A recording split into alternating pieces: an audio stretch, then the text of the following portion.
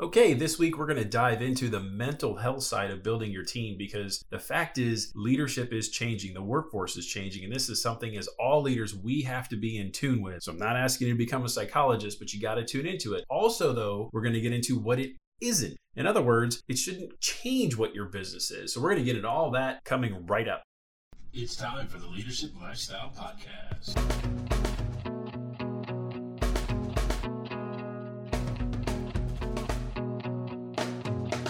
Welcome to another episode of the Leadership Lifestyle Podcast. I'm your host, Mark Stress, and I know whether you're starting a small business, you're a solopreneur, or a leader in a large company, you need to collaborate with people. I want to help you make those collaborations fulfilling, productive, and as profitable as possible. So every Monday morning, we'll drop a new podcast episode to do just that. So let's get into today's discussion.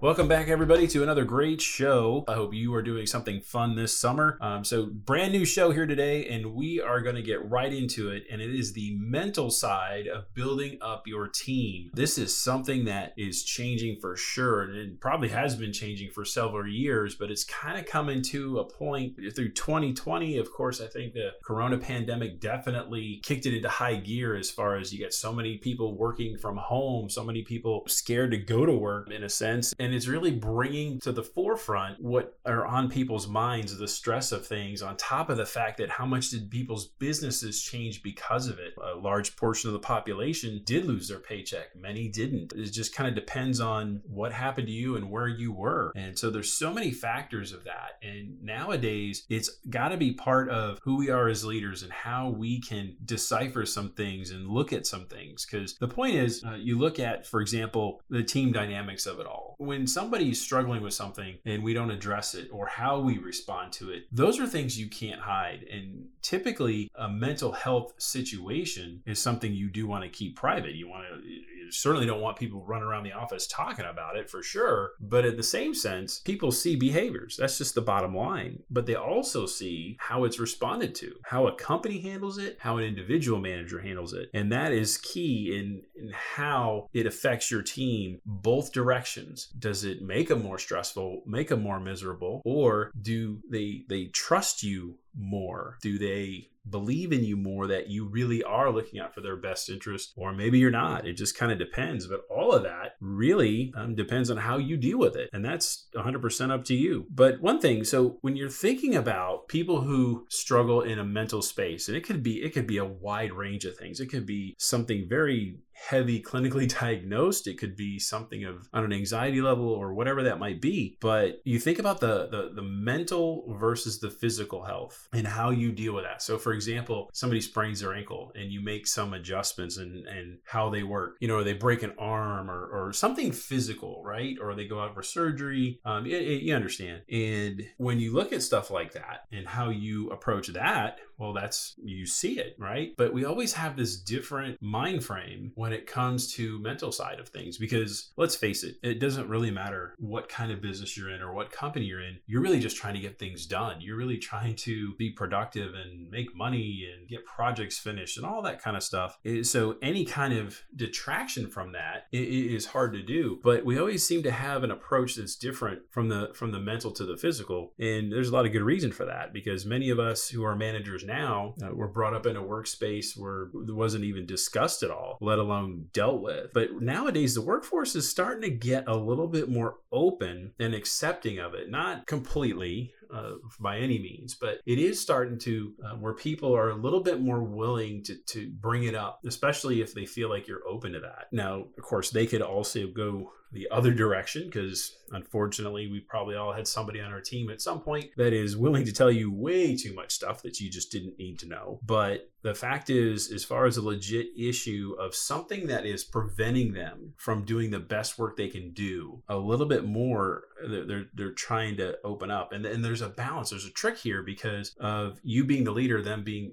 the person telling you this, at what point is it become a legitimate issue that is holding them back and something you can help them work through? And when is it a point where they're just telling you this to try to get out of something or try not to hit some type of goal or something like that? And it's a very delicate balance because it could really go in either direction. One of the things you really need to do as a leader, though, is learn from them. You have to remember that it's their issue, not yours. And so oftentimes it's a little bit different where, like, again, we're talking about physical injuries versus, a mental anxiety issue or whatever that is that they have. And it's really easy for us to say, oh, you should do this or you should do that. Or you're trying to talk them through a problem and, but to you, it's not a big deal. So, of course, your advice is going to be kind of easygoing in a sense or just not what they need to hear. And you have to remember as you explore some of these things that it's their issue that they're going through from their perception. But, and I know some of you right now are probably thinking, oh, great, so I got to just whatever they want to do or need to do or whatever. And that's not what I'm saying, because here's what it doesn't mean. It doesn't mean that your vision and your mission and your strategy need to change.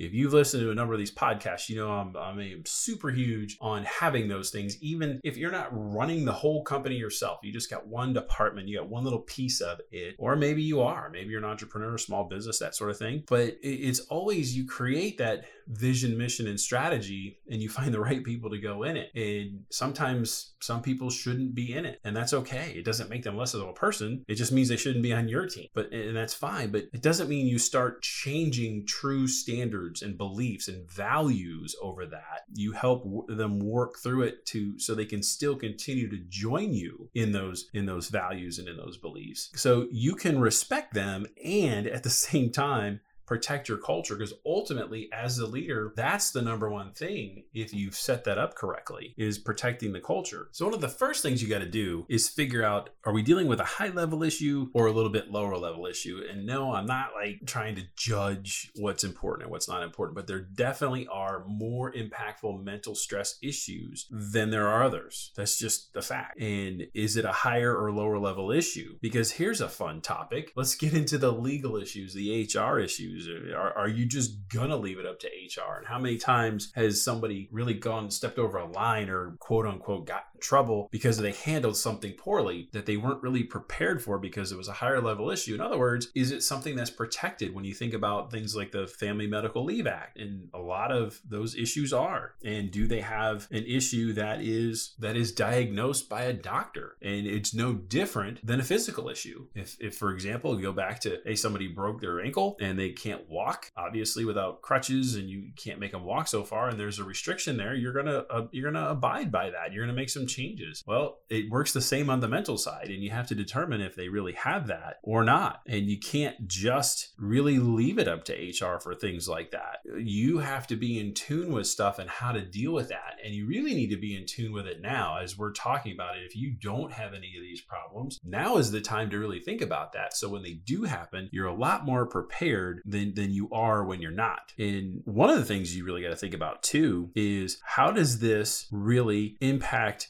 you as a leader, and focusing on how this builds your leadership brand of how you deal with things, because it is so easy to get wrapped up in everything that's got to get done for the day and deadlines and all of those things that you're so responsible for. But when you're really trying to get a team to believe in you as a leader, to believe that you are someone they can rely on, that they can feel connected to, this is a really good way to do that. But it's also a great way to institute boundaries in the other direction, meaning just because somebody says they have something they're dealing with doesn't mean they get to just do whatever they want either. And you get to establish those kinds of things. Because typically how you find out about issues is one of two ways, unfortunately, is some kind of traumatic incident or a gradual change in behavior. And you think about how connected are you to those folks that you even notice some of those things. Because the fact is, most employees still feel disconnected. There's an article here in Forbes that they did in 2020, and yeah, it's done through the pandemic year, but it actually matches consistent feedback going all the way back to to the year 2000 through the Gallup organization that the percentage of engaged workers range from about 31% to 40% at different times over the course of the year, meaning even in the most productive or positive scenarios, at least 60% of employees can't honestly say they feel engaged on the job, which also means they're not connected to you as the leader either. So how do you bridge that gap? How do you stay in touch? How do you stay in tune? And one of the best barometers for that is people's behaviors, especially when there's a change, for two reasons. One, just because somebody had some bad news, there's something going on with a relationship at home or something, doesn't mean they get to come in and treat people like garbage at work because they're going through something. Sometimes they just need to be pulled over a little bit and talked to and say, hey, I know you're going through some stuff, but let's focus on what we need to do here and things like that. And maybe you both agree they need to leave for the day or leave for an hour or whatever that is, but they don't get to treat other people poorly because they're going through something. But at the same time, the fact that you're recognizing they're going through something is really the easiest telltale sign that there's an issue, especially when it's not in their character. Or maybe as a leader, maybe you have a surrogate, and I know this kind of is going to sound, do you have a spy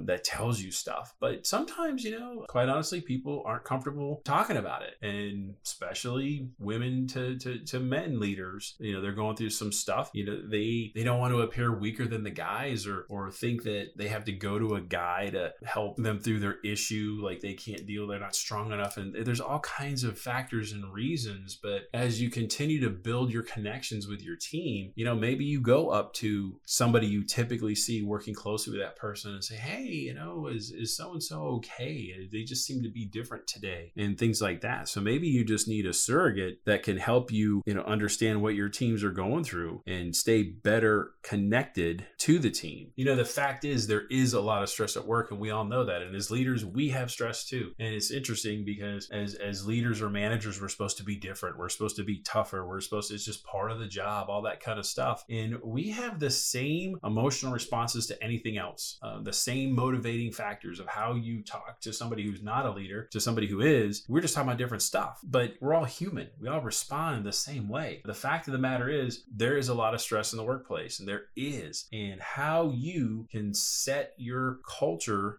means everything. I've said it time and time again, and I'll continue to say it, that your attitude as the leader, your demeanor, how you deal with things, that is the thermostat for your team's culture. It doesn't matter how much you talk about it, how much you bring it up, how you handle things, how you respond to things.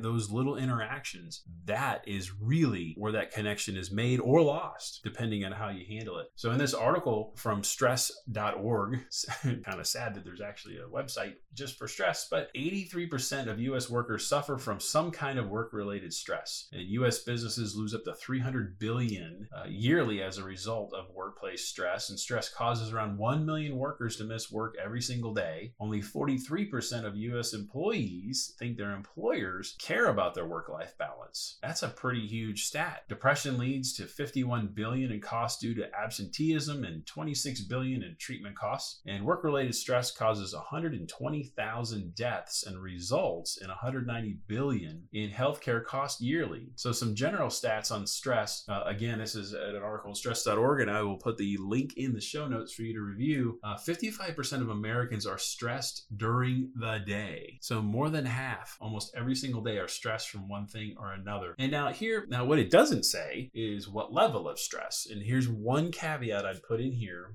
Not that like saying being stressed out is okay, but we rest in our comfort zones. We don't grow, we rest. And if you're not doing something that doesn't have some kind of level of stress, you do have to wonder what it is you're accomplishing. How are you growing? What are you changing? What are you responsible for if there's zero stress? And honestly, when I read this stat and I was kind of preparing for the show, I was thinking, what job out there doesn't? What kind of job would have hardly any stress whatsoever that would produce something? I don't know. There's got to be very, very few. Another stat, on a scale of 1 to 10, Americans rate their stress level as 4.9.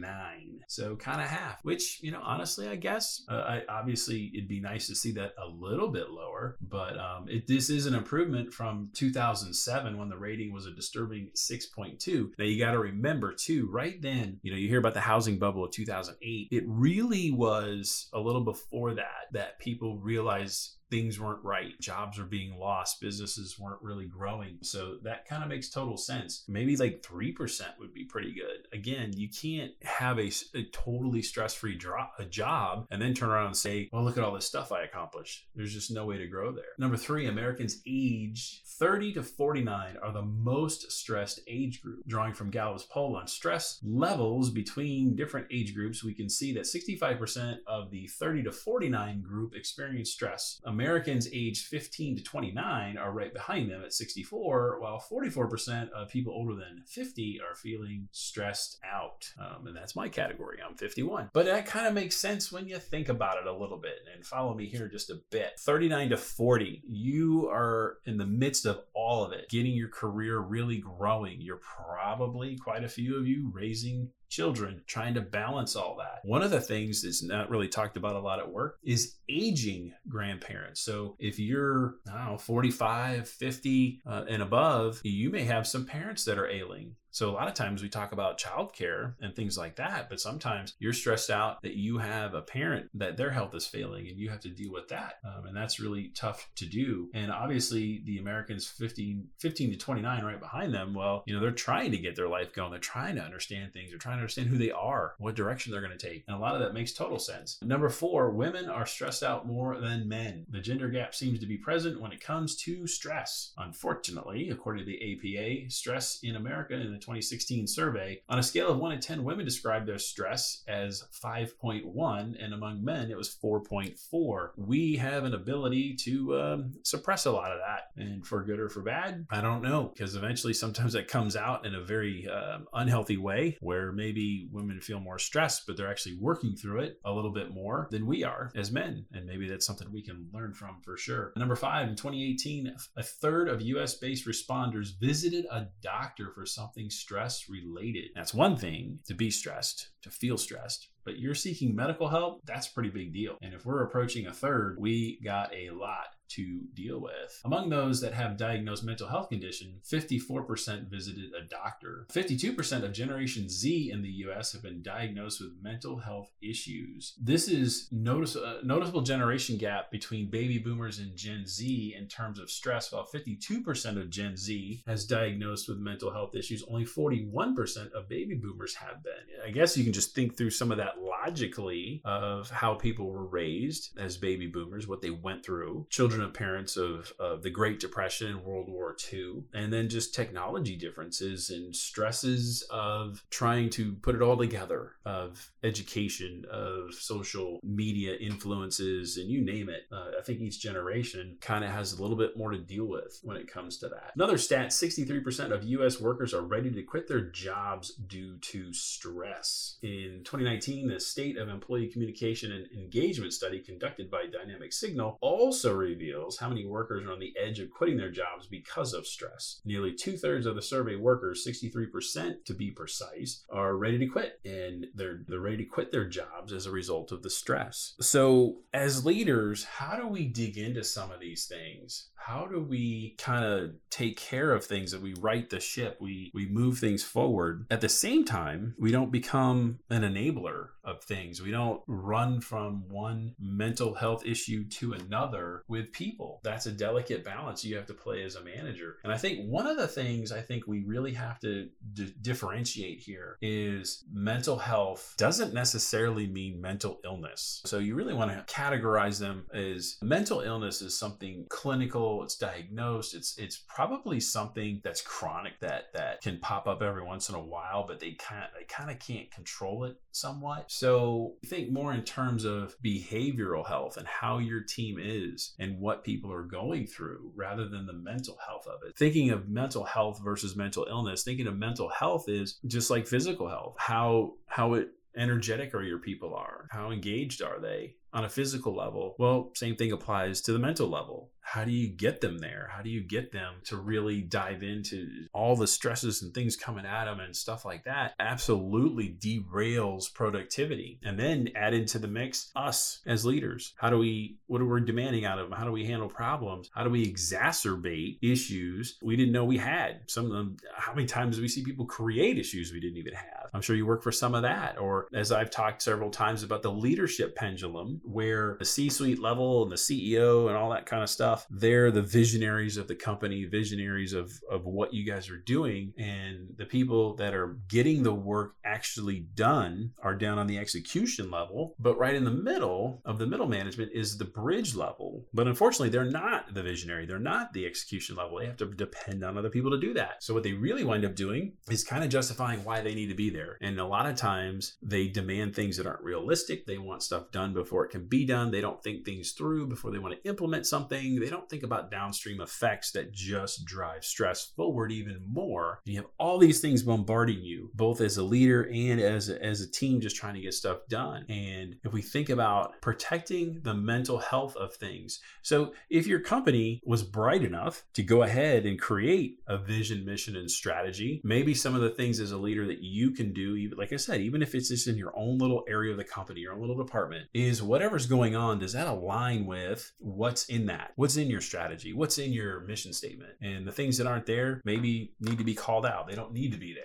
And it's just driving things really, it's just driving things into the ground because we're worried about things we shouldn't even be talking about. And as a leader, you've got to think about things like that. You got to think about things you don't want to talk about, like compliance and federal regulations. And depending on your type of leadership style, you might not even be that kind of person that can deal with that. But you got to recognize it. And you got to know who you can lean on in your company to help you with those things when somebody's really going through something that needs some help, that is struggling with some things.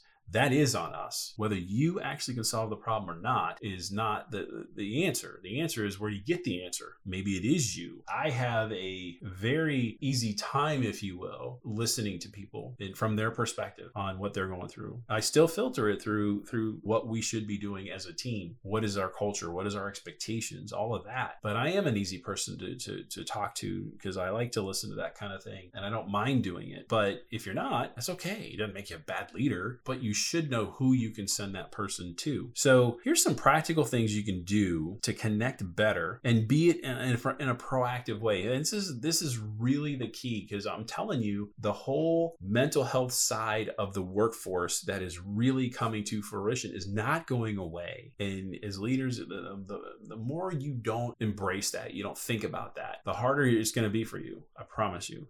But being proactive about it is really the way you can help get ahead of it and be ready for it. So when something like that does happen, you know exactly what you want to do and how to help them solve their problem. At the same time, protecting your culture and your team. So one of the things you can do is go back to podcast number 6. Your culture level will always exceed your execution level. It absolutely will. That you say, like I said, say what you want about what you think you want to get done. Get the wrong culture, the execution won't happen. And there's some great steps in that podcast also, how to really set the table with your team. And by the way, it is not too late to kind of reset that. So if you haven't done that, and obviously if you're going to come along and start saying those things, your team's going to have questions like, oh, why are you talking about this now? Say, well, this is something I should have already been talking about, but now here I am, and kind of go through that. So that is a great podcast to start with. So number 1, let's set up some expectations for you. Again, how are you going to handle it? You got to be thinking about what would you do really,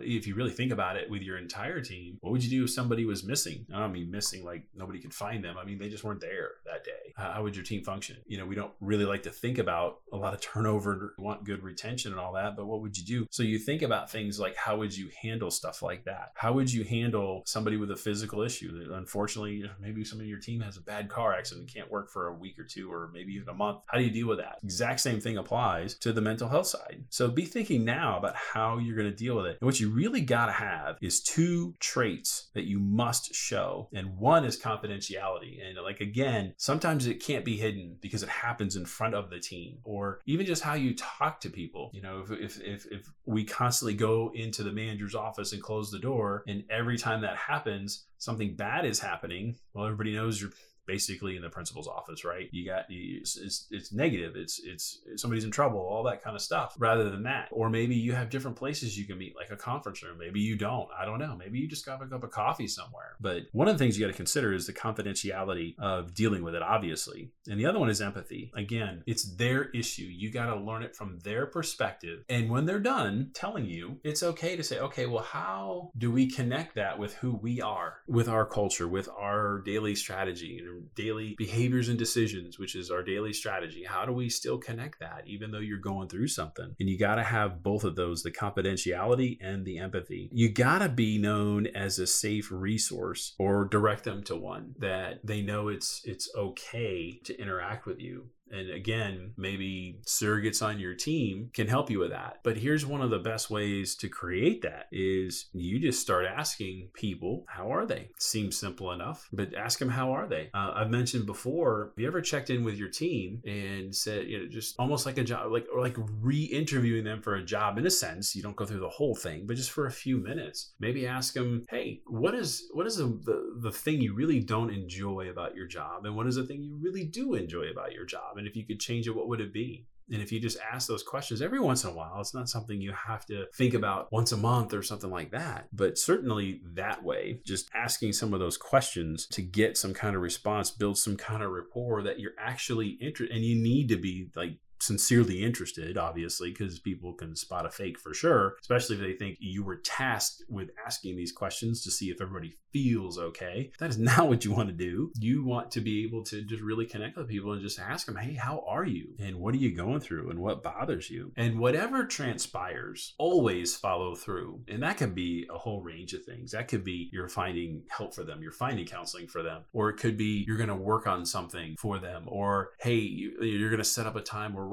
we're just going to check in with each other every so often and put it on your Outlook calendar or some other kind of reminder. But follow through whatever it is you're going to say, because if you do all this work on the front end where you're designing your culture and laying it all out and getting people to understand it, and then you even become a safe resource space for everybody and all of that, but if you don't follow through, it's going to fall apart on you and you're going to lose all those connections you gained. So always follow through. So really, to sum all this up, no, you're not a psychologist or even a camp counselor, because sometimes you think when multiple problems come that's all you're doing is you're just a camp counselor, and don't think about it that way. But you got to understand the future of leadership is changing whether you change or not. It is absolutely becoming different, and your connection to people as a person will be such a huge currency that you need in order to connect with people. And your connection to people will ultimately decide how well your team is going to do, whether it's hiring, mentoring, accountability. All of that is going to determine your team's success based on how you connect with them. Thank you so much for joining me for another show. Please share this podcast with your friends and colleagues and start up your own discussions on the topic of the show. Don't forget to hit that subscribe button so you never miss a show. And check out the links in the show notes and give us a rating so we know how we're doing, and 5 stars would be pretty sweet. So until next week, remember, you have to get work done with other people, but how you get done work with other people is entirely up to you.